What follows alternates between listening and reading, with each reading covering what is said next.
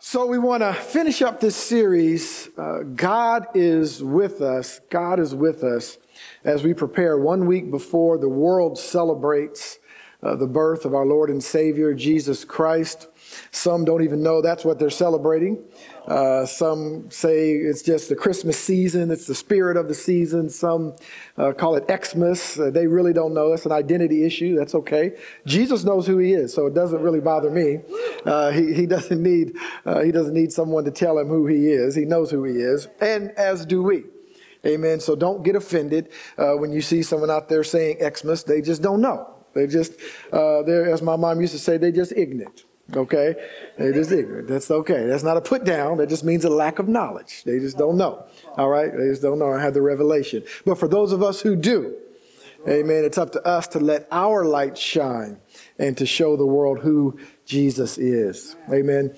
Matthew chapter 1, beginning at verse 18. Now, I'm going to read from the New Living Translation. I love the New King James Version, as you know, but just this particular passage I wanted to read from the Living Translation. And if you have a different translation, we'll get to the same place together. But the Bible says this in the New Living Translation. It says, "This is how Jesus the Messiah was born. His mother, Mary, was engaged to be married to Joseph. But before the marriage took place, while she was still a virgin, she became pregnant through the power of the Holy Spirit.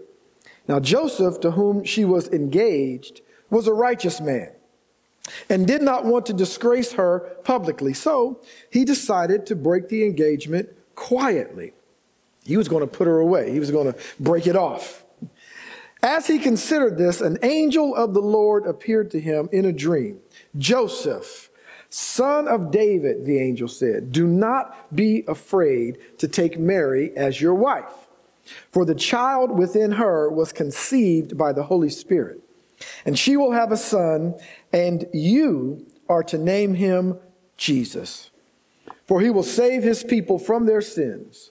All of this occurred to fulfill the Lord's message through his prophet. 'Look, the virgin will conceive a child. She will give birth to a son, and they will call him Emmanuel,' which means God with us. God with us. You know, Jesus is defined here as Emmanuel, God with us.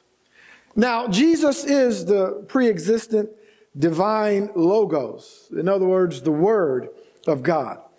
The second hypostasis of the tripartite being that we know as God, the Godhead. He took on a human body. He was literally the Word made flesh. As we read, conceived in the womb of Mary. In the Greek, her womb is called the Theotokos. That just means the God bearer. And the doctrine of incarnation then entails that Jesus Christ is fully God and fully man. His two natures in a hypostasis union together in one flesh. And when you put all of this theology and all of these words together, all of these big words, what it boils down to is God is with us. God, the Almighty God, the God of the universe, is with us. The Bible says, 'Behold, the virgin shall be with child. She shall bear a son, and they shall call his name Emmanuel,' which is translated, God with us." Now, as mighty and as wonderful and as beautiful and as altogether lovely as our Creator is, he decided to put on flesh and be with us. He's the ruler of everything, seen and unseen. He came to give us himself for us, and most would expect, most of us would know the story, most would expect him to be born in a palace. I mean, this is not just the king, this is not the president of the United States or the dictator of Korea or the emperor of Japan. This is the king of the universe. And you would expect that he would be born in a palace, somewhere royal, but instead a common place for common people. He was born in a cave with animals in order to give himself to us. 2 Corinthians chapter 8 from the Living Bible, verse 9 says this.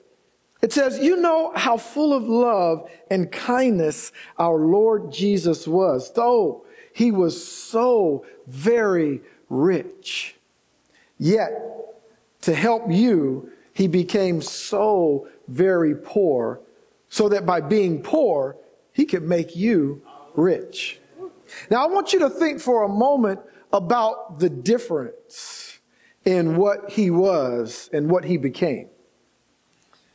I mean, it wasn't like a person was a man and he became a woman, or he was black and he became white, or he was an animal and he evolved into a human. You know, all of those things that our carnal mind looks at when we look at shows on TV or we read books.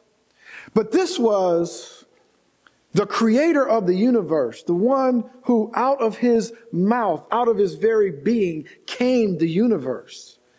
Because before there was anything, there was God. And he said, let there be light. And he gave himself to the universe. Words don't describe how incredibly rich he was. Rich is not even a word that can describe God.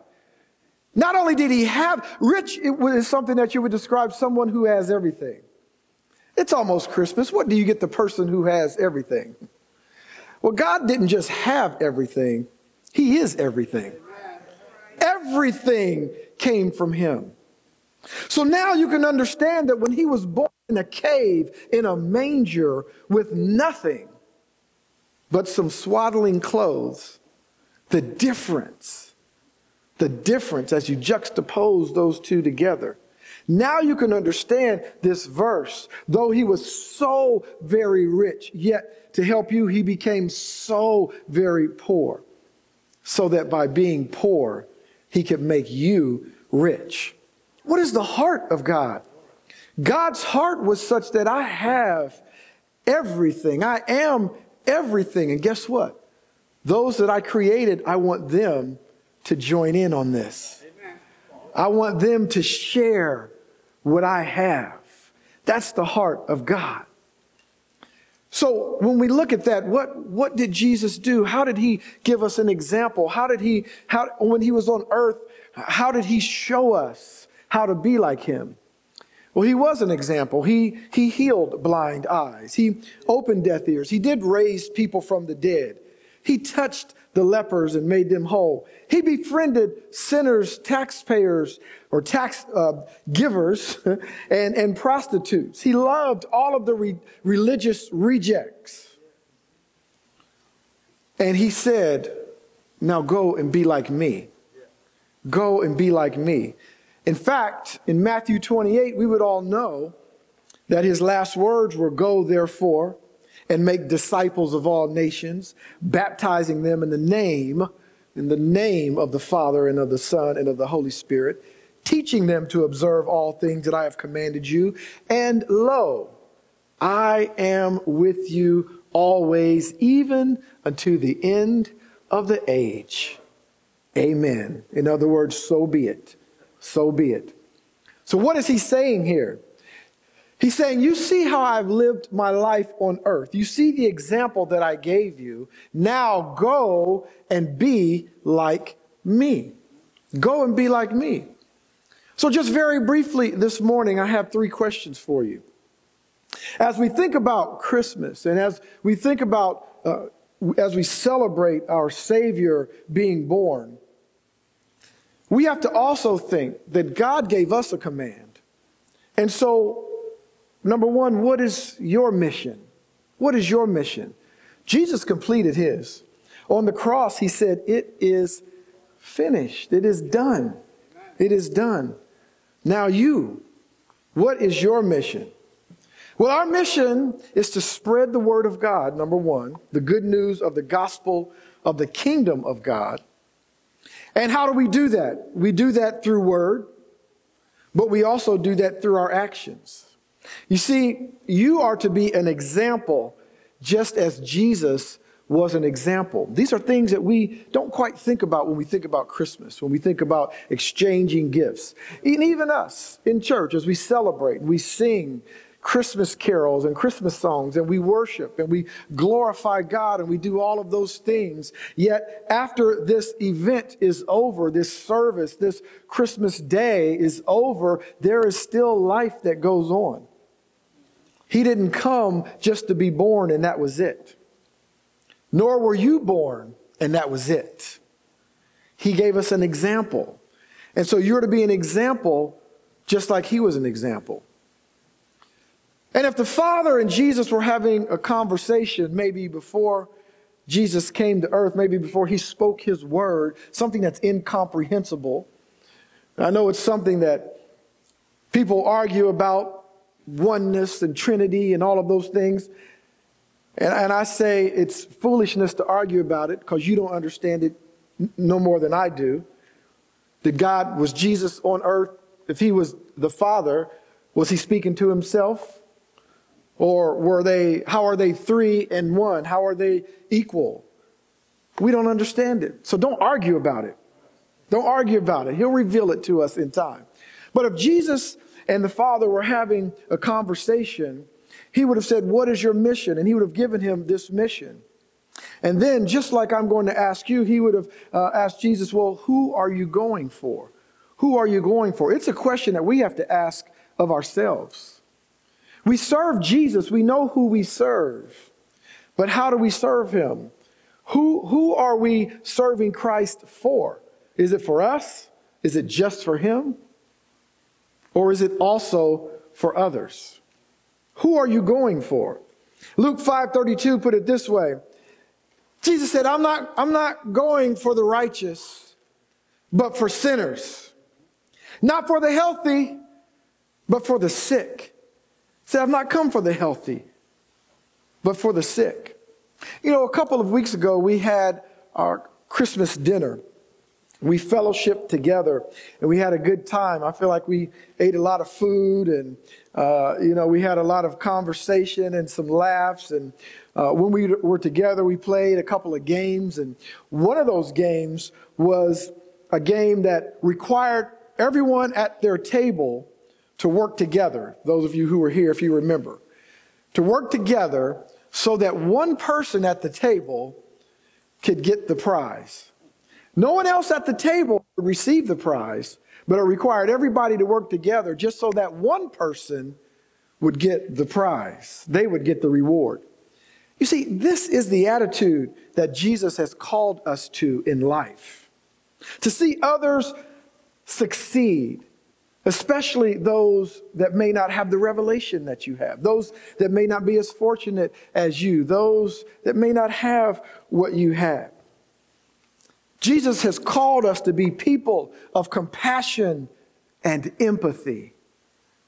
He's called us to the sinners and to the sick. Why? Because we are the body of Christ. We are his body. Yes, we're celebrating his birth, but he's gone now from earth. The way he's here is in us. We are his body. So when Jesus said, I am not called to the righteous, but to the sinners. I have not come for the healthy, but for the sick. Now that is a mantra that is in every one of us. Each of us could look in the mirror and say, I am not here for the righteous, but for the sinners. I am not here for the healthy, but for the sick. I want you to think about that the next time your family member gets on your nerves, or your boss, or someone you're ready to be done with. Someone that offends you or steals something from you. Guess what? That's who you're here for. We said we wanted to be like Christ. This is what he's saying. And then the biggest question is why? Why? Why? Why are you going? Why am I sending you? Why are you going? Why is he sending us? Jesus came because we were all lost sheep in need of a shepherd. His message is clear. God's will is to bring all sinners home to him. That includes you. That includes me. He loves you. You matter to him. guess what? Every person matters to him, even though those that don't matter to you. Come on, if you're being honest. If you're being honest, those that don't matter to you matter to him. Jesus said, I am the good shepherd. And to prove it, he laid down his life for his sheep. Would we do the same for each other? Would we do the same? So, how does Christmas relate to us beyond the spirit of the season? Beyond the gifts and the food, beyond the laughter and the family, beyond all of that, how does it relate to us? Well, God has called us to be like Jesus when he walked the earth, but he isn't asking us to do it alone. He's not throwing you out there and saying, go, be like me, call me if you need help. No, he's not saying that. Jesus wants us to know today that when he came, it wasn't for a simple visit. It wasn't a one-time event. The angel here in Matthew chapter 1 said that he would be called Emmanuel, which means God with us. And Jesus said before he ascended in Matthew 28, he said, I will be with you always, even to the end of the age. And so we don't ever have to worry about any command that he's given us, because he is always with us, always empowering us. No matter what storm you go through, no matter what valley you walk through, no matter what mountaintop you're on top of, no matter how you're offended or how the enemy might come against your body with a sickness or a pain, no matter what goes on in this economy or with coronavirus or with anything else in the world, God wants us to know right here, right now, today, that I am with you. I am with you.